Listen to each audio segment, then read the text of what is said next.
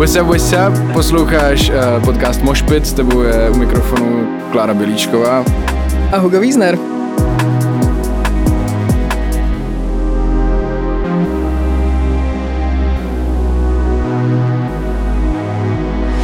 Kláro, tady to je náš první díl, vlastně už se dalo říct takový první jubilejní díl, o čem se dneska budeme bavit? Dneska se budeme bavit o technu. Myslím, že z nás to bude postupně odpadávat nervozita, ale chtěli bychom probrat, co techno je, nějakým způsobem ho přiblížit, kouknout se na nějaký subkultury, jestli je techno politický, třeba rozdíl mezi slovenskou a českou scénou, nějaký i příběhy, co se nám na to napojuje, drogy. OK, jo. A možná na začátek by bylo třeba jakoby fajn si říct, jak techno vnímáš ty.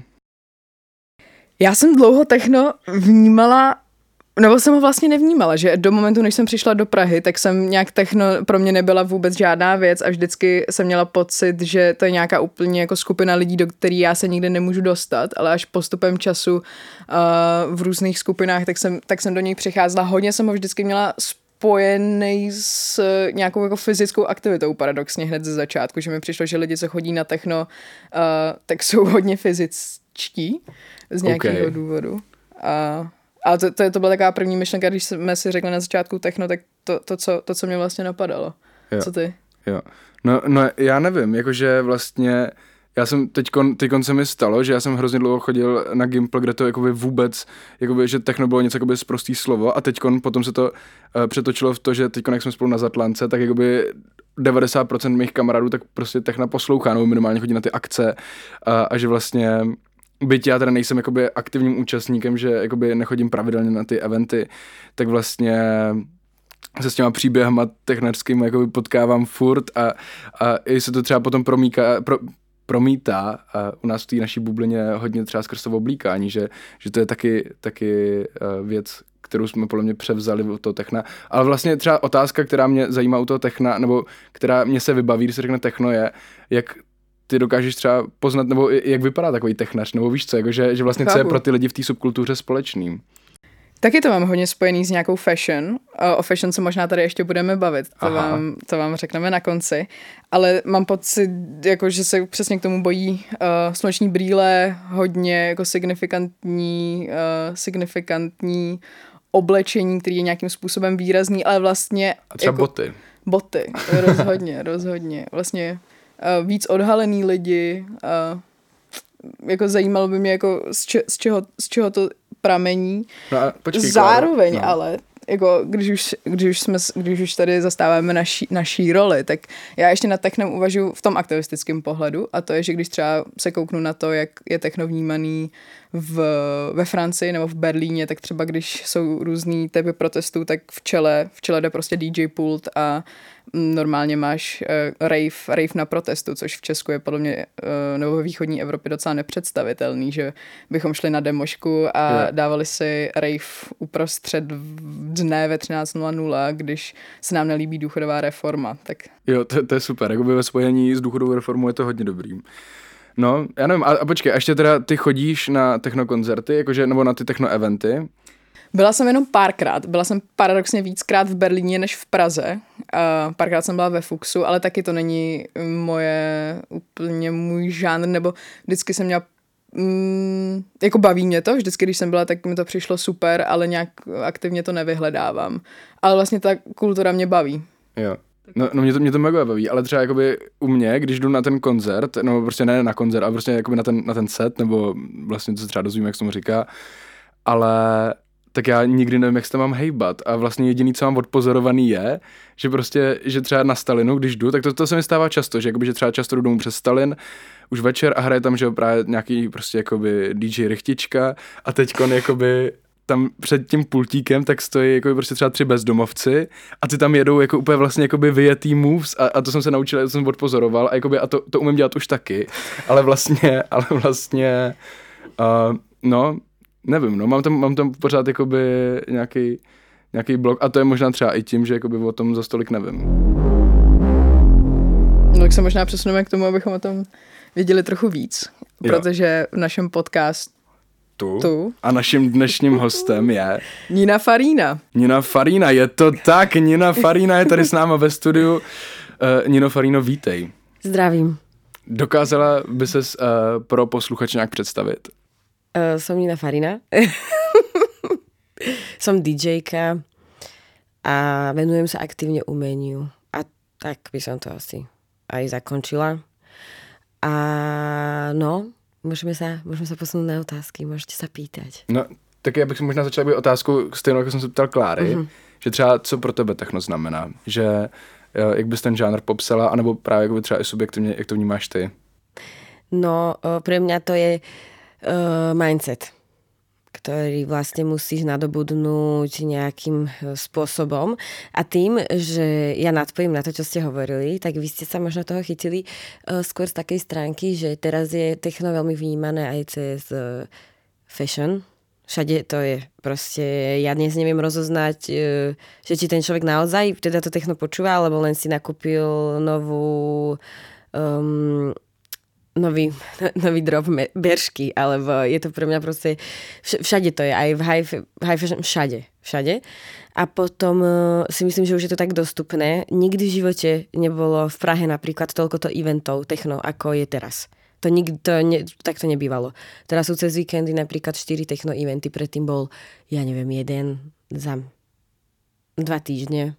A bolo to také, že človek sa na to možno aj viac tešil a práve preto to aj malo okolo seba veľmi ten taký tajomný vibe, že vlastne človek ani nevie, že proste už len tým, že ako si vygoogliš techno pesničku, keď nejakú začuješ, čo napíšeš, tuc, bum, bum, bum, čo? Nie, proste nemáš na to ako prísť, musíš na to prísť ako keby tak, že tam prídeš, musíš sa na to dostať nejakým spôsobom na festivaloch, je to asi najviac taká hlavná forma, ako sa človek s tým môže nejakým spôsobom dať do kontaktu na Slovensku napríklad. Ano a promiň. Ale vlastně jako by ty jsi tam říkala, že předtím to měl takový punc tajemnosti a ty to vnímáš tak, že už ten punc tajemnosti tam teďko není a že to ztratilo. Áno, lebo teraz je to trend. Jo. A je to strašne tak, že aj cítiť, akože ja sa na to vyjadrujem teraz tak, že ja nehovorím, že či je to zlé alebo dobre. I'm just observing proste. Ja len sledujem a to chodí v takých vlnách všetko. Že teraz je to trend.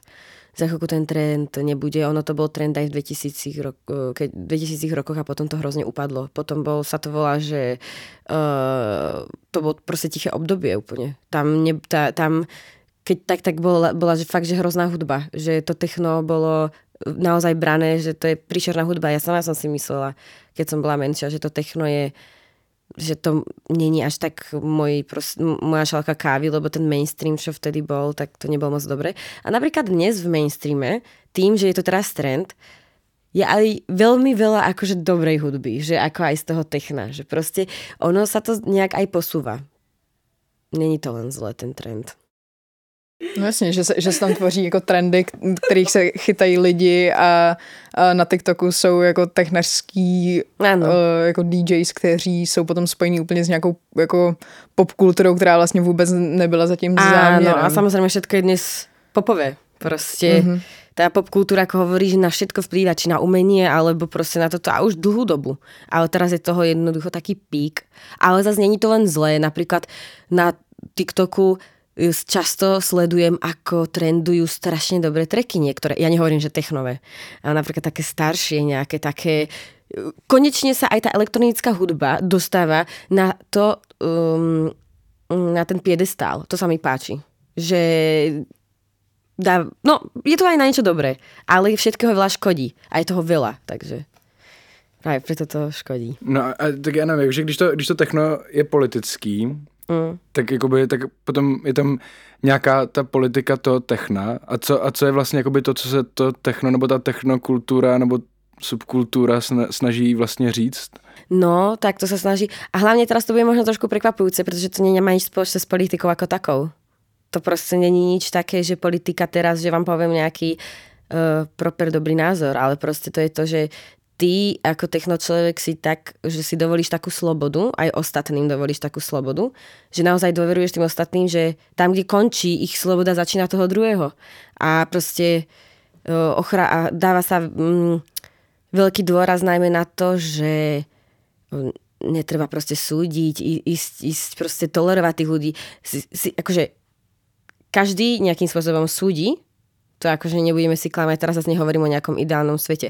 A skôr nebudem súdiť človeka, len sa nejak zachovám k tomu človeku, ako ja uznám za vhodné, ale nebudem ho súdiť. Keď robí toto, OK, rob to. Samozrejme, je to veľmi aj LGBT friendly, malo by byť, ale zas veľký pozor na to, že proste tým, že je to strašne voľné, tam chodia všelijakí ľudia. Čo sa tam stane. Ja práve preto nechcem hlásať, že to je nejaké bezpečné. Ja som skôr povedala, príď na svoje vlastné bezpečie. Že to je podľa mňa také techno. Ale k tomu bezpečí, tak se pojej vlastně, protože my jsme byli trochu investigativní. Jo? Jakože, nevím, jestli jsme byli úplně investigativní, ale tak trochu. Kdy jsme objevili formulář, který vyplňuješ na here and there, abys tam mohl jít. Aha. A mě by... No. Než se přečtem ty otázky možná z něho, tak mě to právě působí tak, že to není o těch konkrétních politikách, ale že to je spíš o té hodnotě, že tam vlastně ta komunita tvoří nějakou jako hodnotu, kterou si vlastně drží, jako snaží se udržovat. Chápu to dobře. No áno, chápeš to správne. Hlavne, lebo keď už dlho si v techne, tak už to berieš za takú, alebo v elektronickej hudbe, a v techne by som povedala skôr, tak a povedala by som undergroundovom. Ja nehovorím o mainstreamovom, ale o undergroundovom, tak ty ako keby začneš tak očakávať od každého, že bude tak isto ohľaduplný ako si ty. Lebo ty ako keby ideš sám sebe príkladom. No lenže to tak není. To není proste vždycky pravda a stačí mi, keď idem na hociakú inú akciu, hneď to cítim, že ty kokos, že počkať, že ja som už v nejakom v mojej bubline, že ja som strašne v mojej bubline. Lebo no, napríklad aj tie otázky, to som zvedavá. Tak jo. Ja som sa nepozerala. No, když nebo náš podcast je hodně provázaný i příběhama různých lidí, protože my s Huginem nedokážeme úplně nabídnout všechno, tak nám byl poslaný jeden dotazník na jednu konkrétní akci, kde lidi, než byli vpuštěný na ten event, tak museli odpovědět na konkrétní otázky. My si tady potom přečteme, ale vlastně by mě zajímal potom názor na to, co si myslíš, jestli vlastně tyhle hodnoty odpovídají tomu, co je třeba v tom dotazníku, jestli to je něco, co je běžný, že takhle jako se vlastně pečuje, nebo za mě se takhle pečuje vlastně o lidi, kteří na ten konkrétní event přijdou, aby se tam cítili v bezpečí a zároveň jestli je to fakt reálná kultura, nebo jestli se k nám dostal jenom nějaký kus příběhu, který je hodně specifický. Tak chceme se nejdřív říct, jestli je to obecný nebo tak, anebo nejdřív dám ty otázky. Tak možná přečti a můžeme to tak propojit. Jo. Tak hele, a některý nás překvapili, že byli takový jakoby jednoduchý, ale na nějaký jsme si říkali, že jak bys na ně odpověděla, jo. Tak asi taková, jakoby, z těch, jakoby, kdyby jsem ještě věděl, jo, kdyby jsem se tam chtěl vpasovat, jo, tak tam by jsem ještě třeba prošel. Že prostě, co pro tebe znamená být queer anebo ally.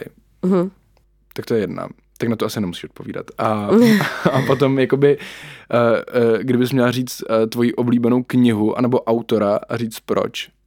Odpoviem najprv, že toto nie sú všeobecné otázky, ktoré sú pokladané na každej techno akcii. A hlavne toto sú otázky, ktoré pokladá určitý kolektív v klube. Každý kolektív sa môže zariadiť ako on chce. Vlastne vy môžete prísť s takými, aké chcete požiadavky mať, akých ľudí tam chcete mať proste vpustených, tak človeku na dverách môžete povedať, že proste pýtajte sa toto. Alebo môžete sa sami nejakým spôsobom korigovať. Niektoré akcie to napríklad vôbec nemajú a fungujú. No ale toto je vyslovene toto si myslím, že ako keby má prehovárať, oni chcú vytvoriť podľa mňa takú atmosféru, že chcú tam mať trošku takých viac ľudí, ako keby neviem, že či to môžem takto povedať, lebo to už sú naozaj také toto, že až tak neviem tajnostkárka.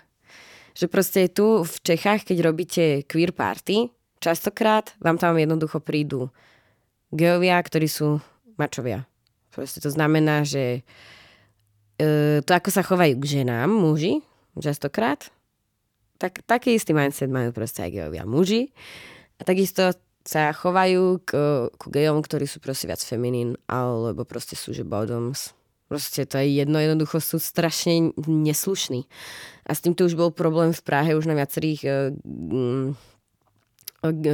queer akciách, že jednoducho to, že si queer, stále ti nezaručuje to, že tam proste ako keby môžeš ísť, pretože musíš mať ten mindset, ktorý jednoducho tá akcia vyžaduje a oni keď chcú vytvoriť nejakú atmosféru a chcú, aby tí ľudia, čo tam prídu, sa zblížili, aby naozaj si mali čo povedať, aby tam boli proste ľudia, aby ich to motivovalo sa spolu rozprávať, nie že tam prídu a sú, že preboha, že to kto tu je.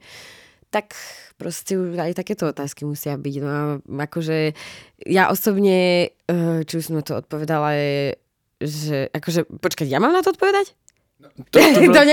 To byla ta myšlenka, ano, jakoby, ano, že, ano. A potom jsme chtěli jakoby, teda na konci vyhodnotit, jestli tam pustili nebo ne, ale jakože, ale nemusím tak dělat. No třeba, jakou knihu bys napsala, že je tvoje oblíbená? Asi kdo tam někdo napsal Minecraft, tak, tak jako... No jasně, jako Minecraft není to tak ono, ale zároveň jako prostě představ si, jo, že prostě jsi někde na baru, jako dozvíš se od nějaký prostě kámošky, že zítra je akce a ona ti řekne, tak ale musíš vyplnit tady ten dotazník a jsi prostě už taková jakoby... Taká kámoška by to nepovedala, lebo prostě poprvé kámoška by musela byť teplá, aby tam chcela ísť, to je jedna vec a druhá vec je, že prostě je to takto, ono to je skôr toto veľmi také, to není niečo, o čom by malo vedieť veľa ľudí. Vieš, že ono sa to takto, ono je to také... To je také, že hej, že poď aj ty, že prostě pozri sa, tady je takáto party, to tak není. Takže i lidi, kteří jdou jakoby na techno, tak to tají třeba před svýma kámošima, že tam jdou a že to je tak prostě... Tak to je že... vyslovene queer party a nie každý, kdo chodí na techno je queer. A no, prostě pokiaľ si toto je party, ktorá slúži na to, aby queer ľudia mali 100% bezpečie, pretože to bezpečie sa im nezaručí nikde, takisto ako sa nezaručí v klube ani bezpečie pre ženy, bohužiaľ v dnešnej dobe. Jediný, kdo is still winning, sú častokrát muži. Prostě we live in a society. To mě zajímá, no, protože i většina klubů, který nějakým způsobem produkují techno, tak mají svý house rules. Jako nějaký... No ja som rezidentka v jednom, takže ja o tom ako keby viem, ja sa proste do toho angažujem, snažím sa navnímať, ako by to tu mohlo fungovať, no a poviem vám, je to ťažké, lebo proste Praha je veľmi ako keby jedinečné mesto v tomto. Som povedala, napríklad v Berlíne je to veľmi ľahké, pretože tam je taký záujem o tie akcie, že tam proste vyselektujú, čo sa dá, jak sa dá. To ani nejde o to, že či ste vhodná osoba na to ísť do toho klubu. Proste dnes nie, dovidenia. No ale tuto je to také, že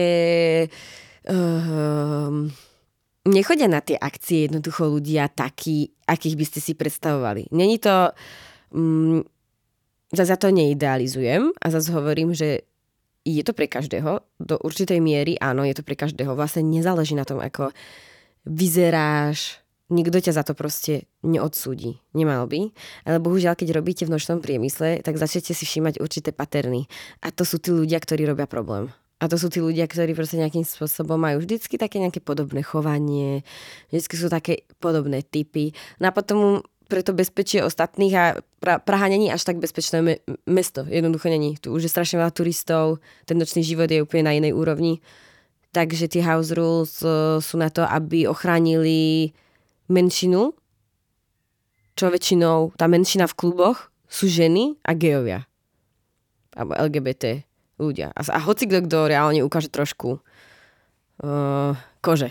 A není to muž. Akože, a není, že nejaký... A jak dealujete s lidma, kteří třeba něco takového poruší, nebo jak... Nebo spíš, jakoby, jak se dají nastavit ty house rules, aby se takovýhle lidi rozpoznal, protože jakoby, podle mě, já i kdybych byl třeba jakoby, prostě nějaký macho a chtěl bych, jakoby, že to, ale věděl bych, že tady ta akce má už tady dress code a prostě, vím, že se třeba často ptá jakoby, na to, kdo tam hraje a tak, ale to podle mě furt ještě jakoby, z toho seznamu nevyškrtne jakoby, všechny, který by třeba mohli být ofenzivní vůči ostatním. No presne. A to je na tomto najťažšie a to je to, čo vlastne riešime všetci, že vlastne ako to zabezpečiť, že ako to spoznať, zase nechceš otočiť niekoho na vstupe kvôli tomu, že vyzerá, lebo proste na techno chodia aj úplne, že 100% proste nejakí mačovia, ale to neznamená, že niečo zle urobí, to sú práve, že ešte pre niekoho to môže byť preferovaný typ. Hovorím, tam je to proste veľká polievka, že proste tam aj to, aj tamto. No a bohužiaľ zistí sa to až vtedy, keď ten človek jednoducho začne niečo robiť. A to, že je pustený, neznamená, že ho nevyhodia. keď proste vojdeš do klubov, tak všade máš napísané, že a to nebýva normálne v kluboch, že to býva väčšine len v týchto elektronických. Pokiaľ máte problém, sme tu pre vás.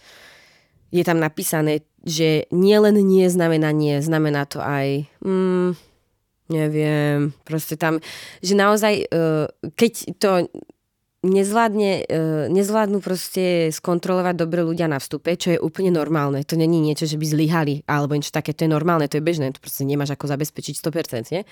Tak stále vo vnútri v tom klube pocíti človek veľmi veľkú dôveru voči napríklad tým čašníkom, čo sú tam, alebo tak celkovo. Je tam proste safe room, niekto sa o vás už proste postará. Alebo vám to dá guráž ísť povedať, že tento človek ma obťažuje. Že nemusíte sa cítiť blbo. Častokrát obete sa cítia blbo, pretože si povedia, bože, ja som mala niečo inak urobiť, to je moja chyba, alebo to je to, čo väčšinou spoločnosť stále hovorí obetiam, že proste tak nemala si toto robiť, nemala by si byť takto oblečená, hento toto. No v tých kluboch sa snažíme naozaj, aby aspoň obete pochopili, že to není ich chyba a môžu to ísť povedať. A tým pádom ten človek bude vyhodený a jednoducho hotovo. Ale no, bohužiaľ, nedá sa to vždycky na tom vstupe. Je to veľmi ťažké, je to ťažká robota, je to ťažké bremeno vyskladať z ľudí potenciálne akože nejakých... Hlavne, keď teda nemáš súdiť podľa toho výzoru, lebo to nemáš jednoducho. No, sice nemáš a zároveň ten dress code já vnímám, že v tom technu jakoby důležitý je a že často je to třeba právě i ta věc, jako kvůli který tě můžou otočit a nepustit tě do toho klubu. No akože toto je niečo, čo proste si môžeš ako keby myslieť, alebo čo je podsúvané, tiež také, že to ti spoločnosť povie, ale není to tak. Není to tak? Pretože napríklad v Berlíne a aj vo veľa mestách, proste keď vidia, že sa až moc snažíš, ťa otočia na šupu. Jo? To vůbec není podporované. To si len ľudia myslia. Jo, že když už jsi jako moc přepálený, tak oni ti prostě řeknou... Áno, no, tak, však ale to vie každý rozoznať. To proste, jako to vidíš, to pozrieš a vidíš jednoducho v tomto. Ja proti tým ľuďom vyslovene nič nemám, čo sa takto až moc ako keby snažia, ale nemusia sa vôbec ľudia až moc snažiť. Jednoducho môže ísť oblečený. Práve ide o to, že ten techno mindset, ide o to, že ty máš ísť sám za seba a máš ako keby mať ten svoj mindset, nemáš proste byť ako ovečka, že teraz keď sa to nosí, budem to nosiť aj ja. Teraz keď sa to počúva, budem to počúvať aj ja. Máš si to sám vybrať. Proste a najlepšie ísť tam, nie vo veľkej partii ľudí, nie že idete 8 vyfešákovaní. Ideš proste s pár ľuďmi, idete si proste užiť noc plnú dobrej hudby a nejakým spôsobom trošku popustiť z toho sociálneho diania, čo sa proste deje vonku a ideš vstúpiť na chvíľku do nejakého ideálneho svojho sveta, kde sa môžeš porozprávať s ľuďmi, nájdeš si kamošov, no?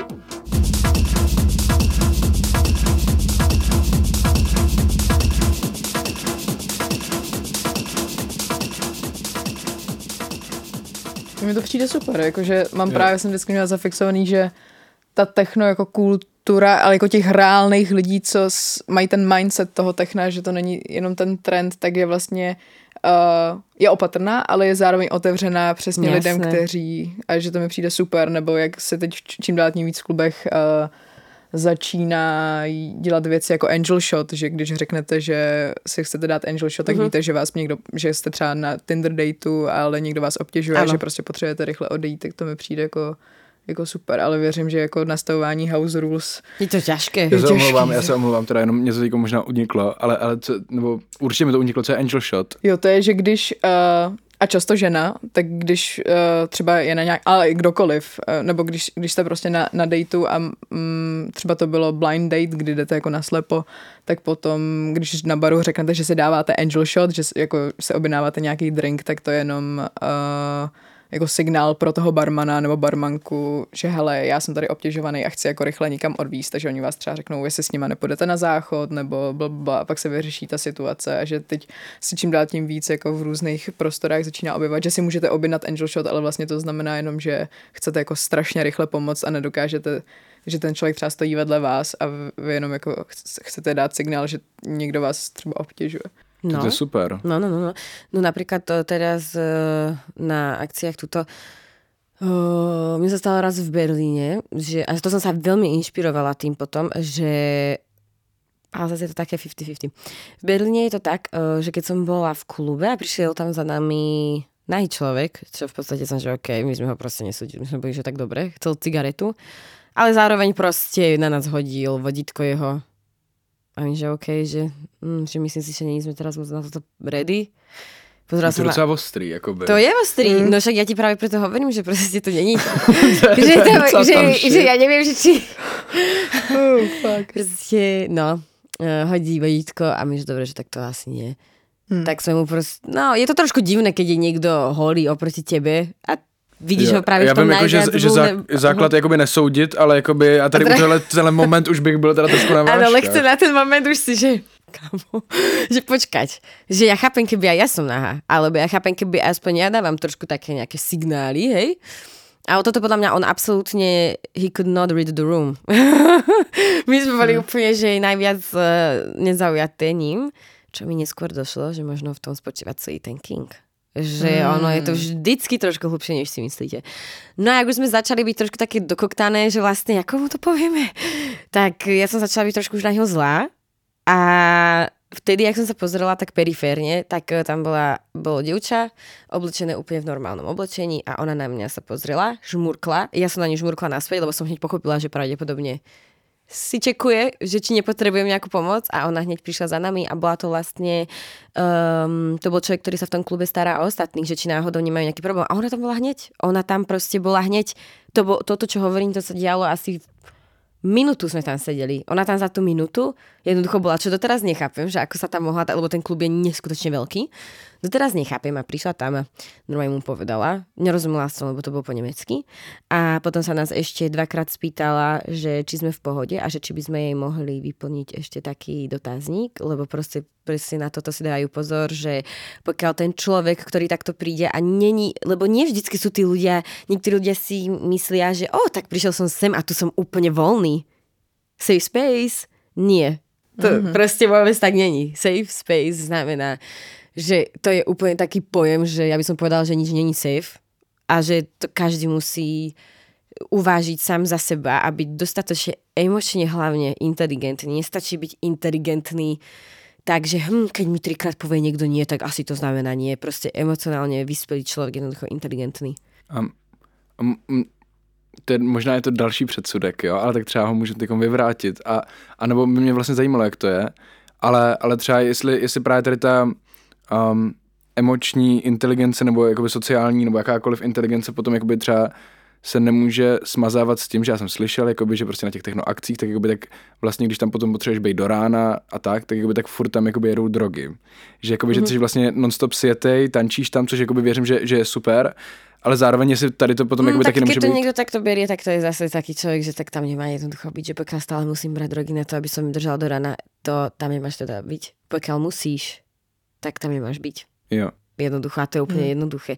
Proste väčšinou sú tie odpovede na to tak jednoduché, že človek by ani neveril, ale ľudia chodia na to techno. To je proste šport, to je ako keby, to si naplánuješ. Ty ideš na, my to voláme, že maratón. A ešte som chcela k tomu predtým ale povedať, že ma to inšpirovalo, aby sme mali vždycky v klube ľudí, ktorí budú normálne oblečení na našich akciách a budú len pozerať, že či náhodou niekto v prednej rade proste do niekoho nedrgá, či niekto nepotrebuje pomoc. Veľa ľudí tam len leží niekde, alebo len je taký schúlený do seba. Častokrát človek potrebuje pomoc, ale bohužiaľ niekedy proste v určitých stavoch je len ťažké dosť si po tú pomoc. A práve preto bohužiaľ tým, že je tam ako keby to, že tam si taký voľnejší, môžeš robiť hocičo, tak tiež tam musí byť niekto, kto sa o teba jednoducho postará. Takže my to máme vždycky takto a snažíme sa, aby to tam bolo bezpečné, že keď už sa tam aj niekto takto objaví, tak musí to byť bezpečné. Niekto si ho musí proste všimnúť toho človeka, čo to tam... Takže snažíme sa. No ale ešte k tomu, tak to je proste maratón. Pokiaľ ideš brať drogy s tým, že musíš, tak máš proste máš problém.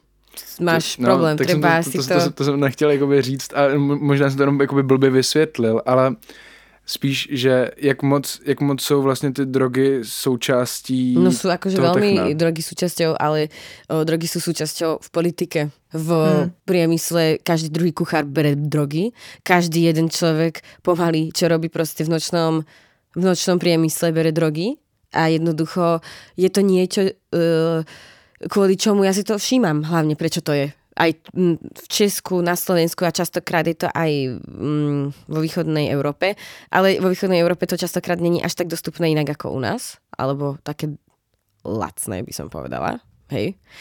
Je to vlastne ešte aj všetko také lacné, také dostupné a Praha je druhá najväčšia krajina, kde to proste, tu ide pervitín, tu ide všetko, toto je veľmoc drogová, tu keď ťa nájdu s množstvom, čo len ty užiješ, oni ťa nechajú. Na Slovensku by si išiel sedieť aj viac, než keď niekto niekoho zabije, hej, že akože to sú bomby. Ale drogy sú súčasťou každého priemyslu, to proste teraz to A hlavne, boli ste na rapovej akcii? No. Hugo rapuje. No okej, tak ale no tak akože na tých rapových akciách to by som tam asi viac, akože aj tieto, ja som veľmi na to by som dávala taký odboj týmto, že proste choďte na rapovú akciu, choďte sa no a já jsem z toho ale teda právě měl pocit, já se teda omlouvám, jo, ale jakože měl jsem z toho pocit, ale zároveň já to jako mám fakt jenom všechno jako z vyprávění. Ale no veď práve to musíš zažiť, to musíš proste, ty musíš chodiť a proste musíš zažívať a hlavne nemôžeš súdiť ešte aj z toho, že len keď raz pôjdeš, musíš ísť tak viackrát, aby si mohol posúdiť.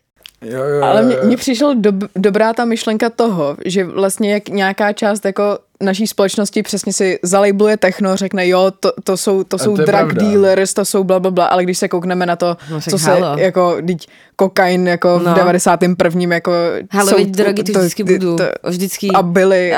A vždycky to je, že a hlavne, keď drogy užívajú ľudia, čo sú akože na vyšších postaveniach, tak je to, že rich people shit. Keď to bere niekto, kto je menšina, tak je to, že fuj, ty si špinavý. To je ale pravda. Chápeš? To sa treba na to trošku tak inak zamyslieť nad týmito vecami. Není zlé mať hedonistický život a občas si dať. A byť taký, že a musíš byť na to strašne, musíš byť jednoducho vyspelý. Musíš si o tom robiť research, musíš sa o svoje telo zaujímať, musíš sa o neho starať, lebo to ako je normalizované, že tu každý chlastá, že ja tu idem do kaviárne a niekto tu už má proste o 12. lupnuté 4 vínka v sebe a chlap 4 pivka, no tak to neviem, či je normálne. Takže tento odboj na to, že ja by som len skôr povedala, že na Techne sa konečne starajú aspoň o tých nafetovaných. Že, a práve preto sa to spája s tým. Pretože inde je to všade pšt. Nemôžeš, proste nehovor o tom. Na Techne je to také, že OK, proste keď si to dáš, tak prosím ťa s mierou a priznáme si to a staráme sa o to, aby to tam sú proste stánky, kde je proste, že si môžeš dať magnézium, môžeš si dať svoje, na niektorých akciách si môžeš dať svoje drogy dokonca. S tým, že tam ťa za to nebudú súdiť, že teraz si ťa zapíšeme, musíš dať občiansky preukaz. Ale to je na těch rapových akcích, jsou takový ty safe stánky, kde máš i pomeranče a tak a prostě a všechno možný. Nesnaž se to obhájit, Hugo, nesnaž se to obhájit. Ale áno, dobre povedal. Áno, proste. A už teď cítím úplně, ty máš něco posral a teď se s tím vezmu. Ne, tak já udělám o tom je podcast Moshpit a tím udělám takový lehký předěl, že i v jednom z našich budoucích dílů budeme právě rozebírat drogy, takže pokud máte nějaký příběh s drogama, který byste potom rádi zase rozebrali s jinou hostkou nebo hostem, se kterýma budeme rozebírat drogy, tak nám můžete poslat váš příběh na Moshpit _podcast na Instači. No a o rapu se ještě pobavíme, Hugo. No, v pohodě, tak no, já teda bych chtěl říct, že ty otázky jsem nezastavoval jakoby já, jenom jsem se špatně vylosoval otázku, protože ty otázky se mnou dělala i Klára.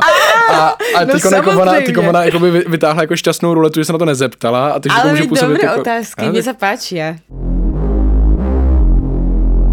Tak mě zajímá,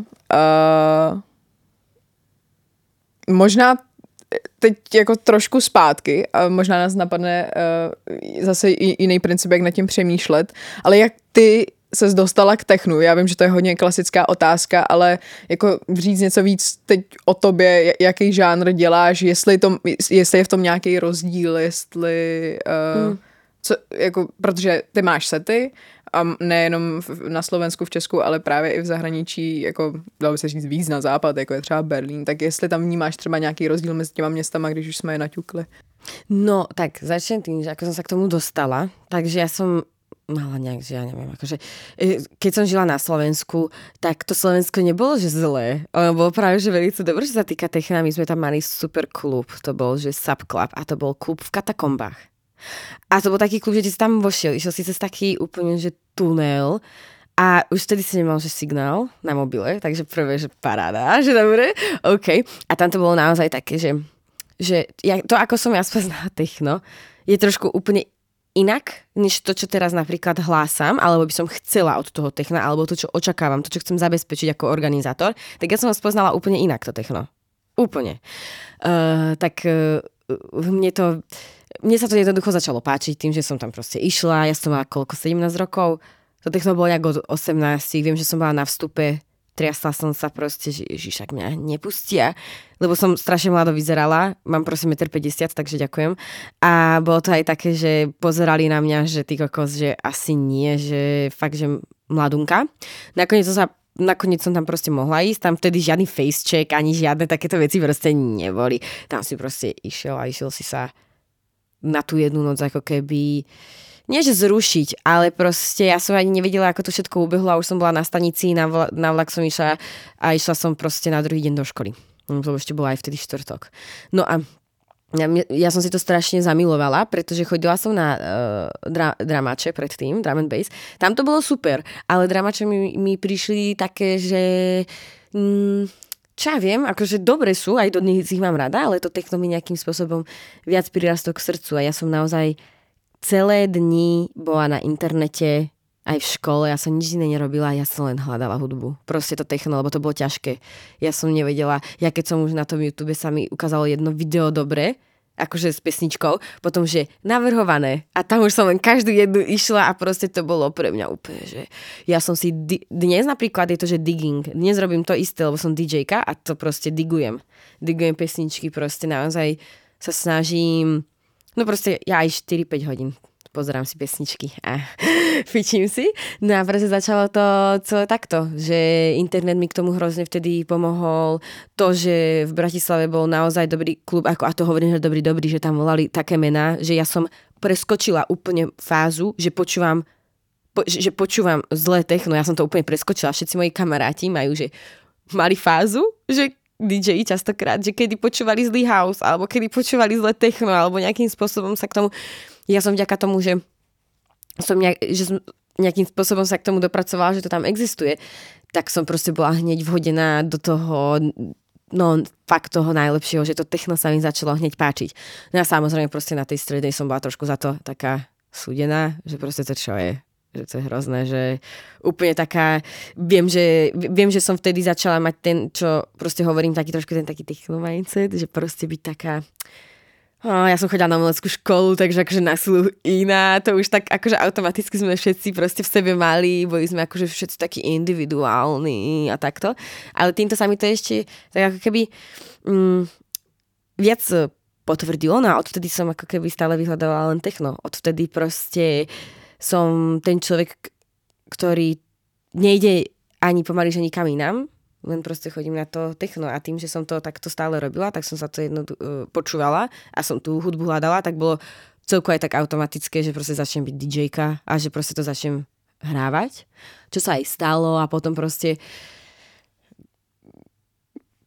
som začala organizovať akcie. Do toho prišla korona, to mi to troška ako keby narušilo, ale vtedy sme robili, že vtedy som najviac tých setov dávala na internet, som sa stále tak snažili sme sa natáčať, sme si dali proste nejakú telefón sme si proste postavili, sme si urobili nejaké vizuály a dole do pivnice sme to išli natáčať, že jednoducho strašne nás to bavilo, strašne.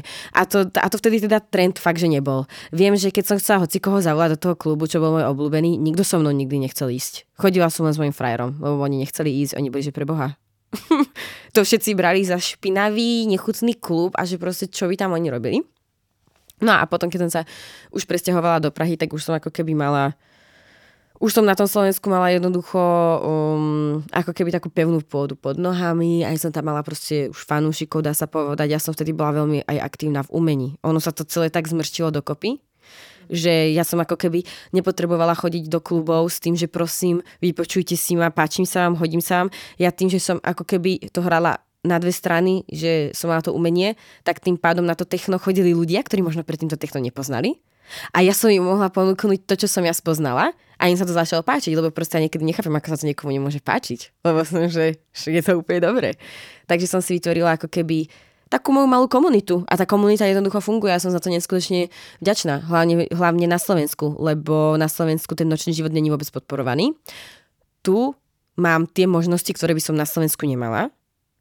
A veľmi si to vážim. Toto je pre mňa ako pre mladého človeka byť v Prahe a v tých kluboch proste spolupracujem s mladými ľuďmi, ktorí chcú dosiahnuť toho istého, čo ja, tak proste sa cítim, že to má význam.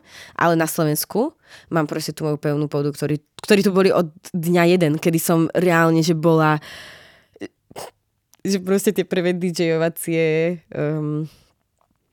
akože showky sú vždycky hrozné. Že to ťa najprv traumatizuje trošku a potom... No a prostě teda jsem DJka. No a tak právě tím, jak jsi DJka, že jo, a hraješ jakoby různě, tak jakoby ta druhá část té otázky potom byla, jakoby, jak bys to dokázal jakoby srovnat, kdyby se třeba měl říct, jakoby, jaký je rozdíl oproti technu na Slovensku oproti tomu našemu. Nebo jakože ne našemu, ale jakoby prostě se hraje v klubech v Česku a na Slovensku. A potom ještě bych tam dal jakoby ještě jednu otázku, a to, jak jsou na tom jakoby kluby v Česku. Že jakoby, že jestli jich je dost, nebo jaký je vůbec to klima celý okolo těch klubů. No tak ja, akože toto je také, bože, mala by som sa vyjadriť teraz úplne, že dobre, lebo viem, že ak to teraz bude počuť, že to zase 10 ľudí urazí možno, a 10 ľudí bude to hovoriť debilinu, ale čo chcem povedať je to, že ja tým, že som ja to poviem takto, ja som z malého mesta zo Slovenska, kde nemáme jeden klub, halo, hej, takže my sme museli vždy cestovať do Bratislavy, aby sme mohli ísť do klubu a na Slovensku my môžeme byť, že my nemáme klub, ktorý by mohol byť tak otvorený ako napríklad tu v Prahe. Dlho. My máme, proste tam non-stop chcú tie kluby rušiť. Ten klub, o ktorom som hovorila v tých katakombách, je zrušený, lebo nejaký developer si ho proste kúpil a je to hrozné. Proste tam to nemá ako keby... Tam človek nemá moc dobrý priestor na to, aby zostával to presne, čo chce. Zatiaľ, čo v Prahe, je to už oveľa lepšie, ale niekto, kto je z Prahy, by podľa mňa so mnou nesúhlasil, že je to v Prahe dobré možno. Lebo každý, kto sa niekde narodí, má úplne iné požiadavky. Úplne. Ja tým, že som to nikdy nemala, tak som tu za to mega vďačná. Ale zase nechcem to tu úplne nejakým spôsobom, že ospevovať, že aké je to tu úžasné. No tak zase, keď si to porovnám s Berlínom, tak zase je to tu ako také, že málo klubov, hej.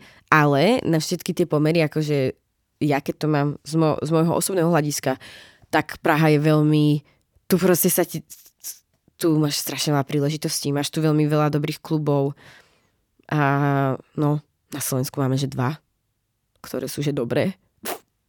Tretí má nejakú kapacitu, že 100 ľudí, ako to tam vôbec neurobíte také veci, aké by ste chceli, alebo že napríklad mať tam, že job, že si len DJ, akože, tak to vôbec.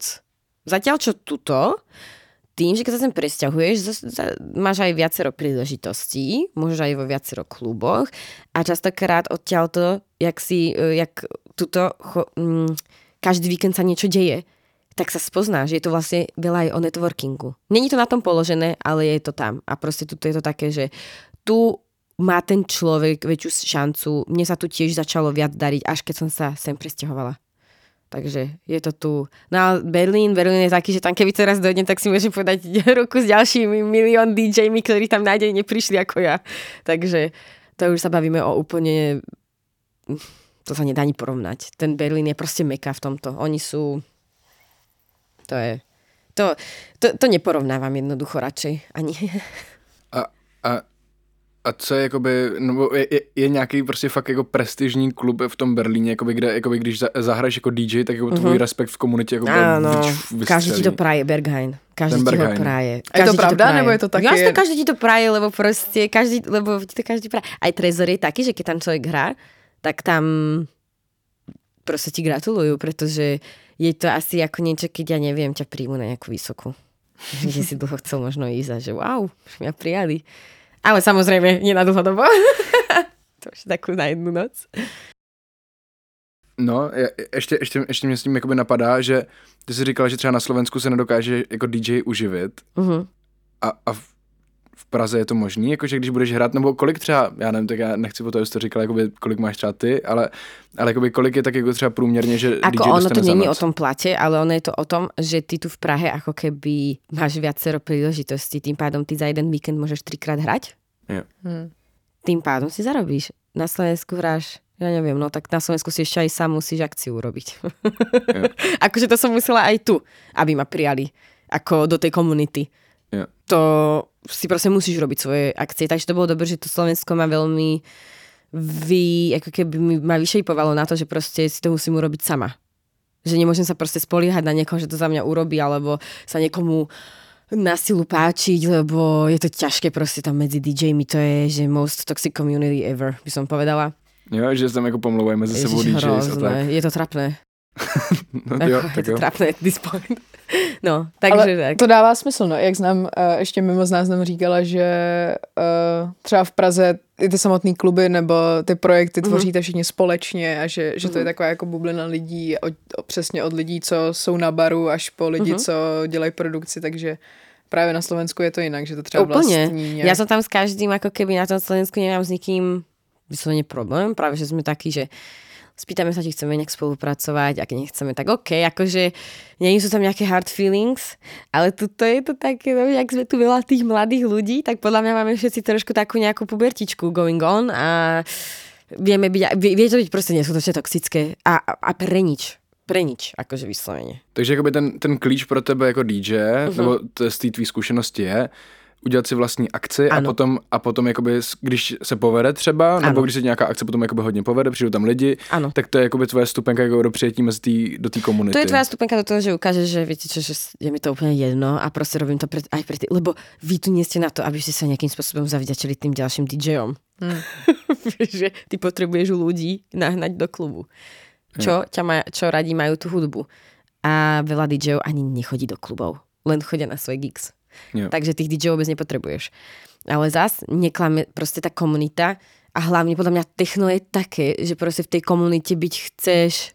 Je to proste o tom, že chceš mať ten pocit, že si s niekým tie pesničky sa tak nejak hudobne zladiť, možno potom môžete spolu hrať, chceš niekoho s radosťou zavolať. Ale no, častokrát, keď tu niekto nový príde, tak je to sa ťa veľmi ako keby oťukajú. Veľmi. Yeah. A to není len moja skúsenosť, to nehovorím len o sebe, to absolútne.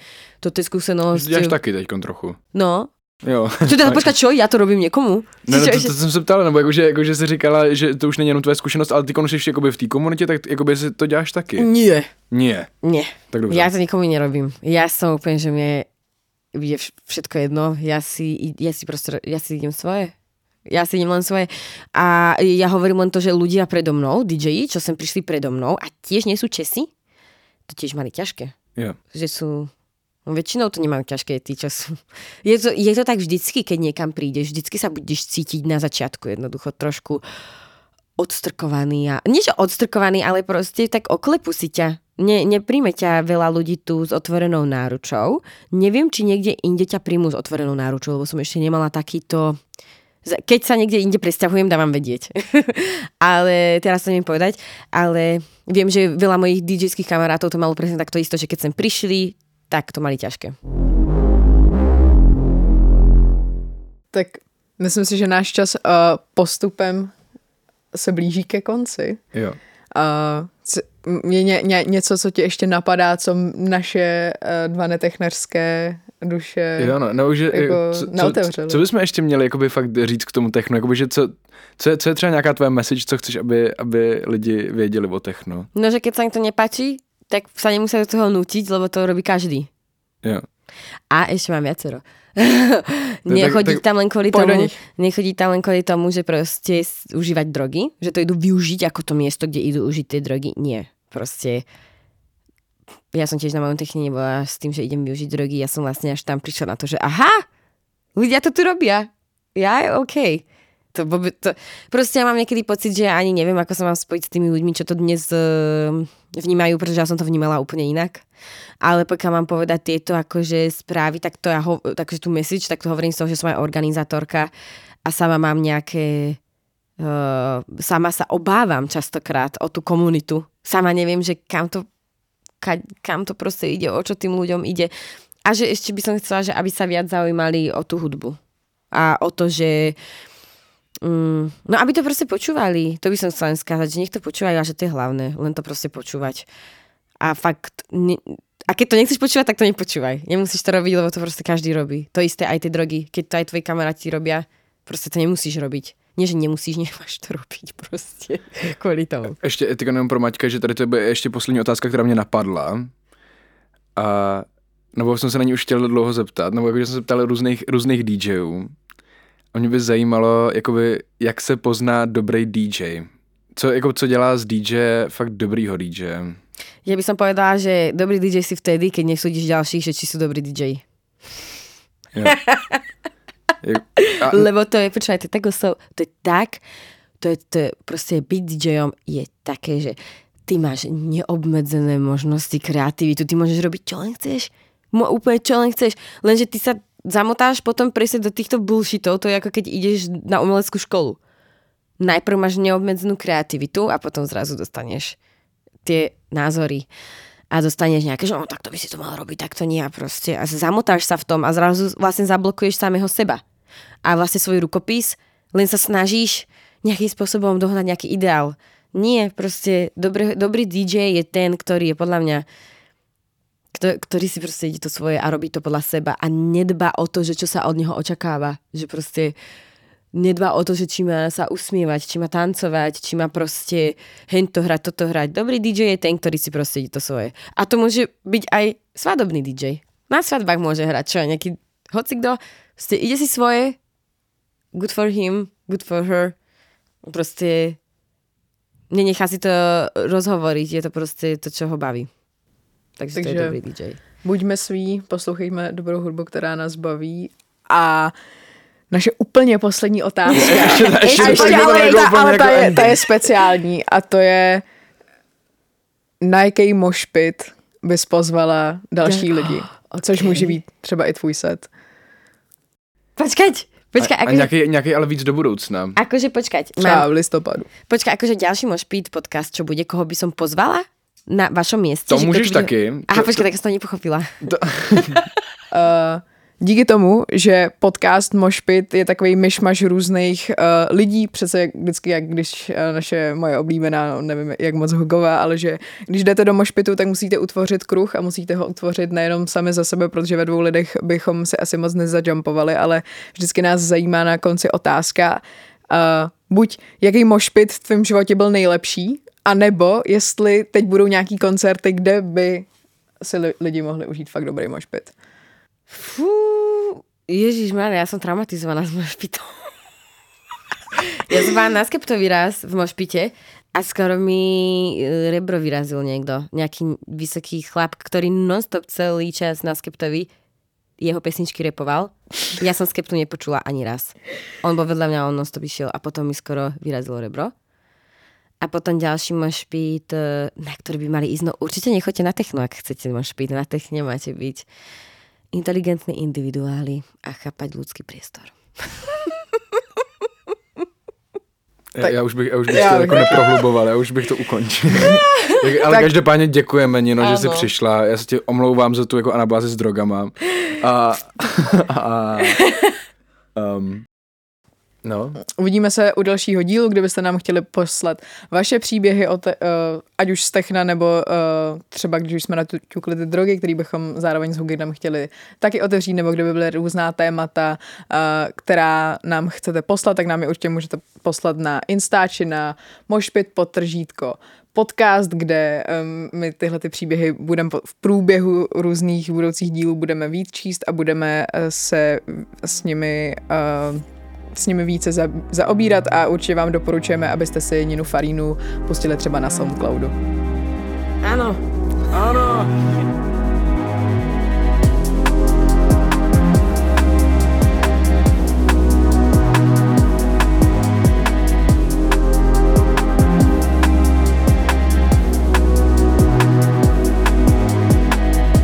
Právě si doposlouchal podcast Moshpit s Klárou Bělíčkovou a Hugem Wiesnerem. Slyšíme se zase za 2 týdny. Ve středu.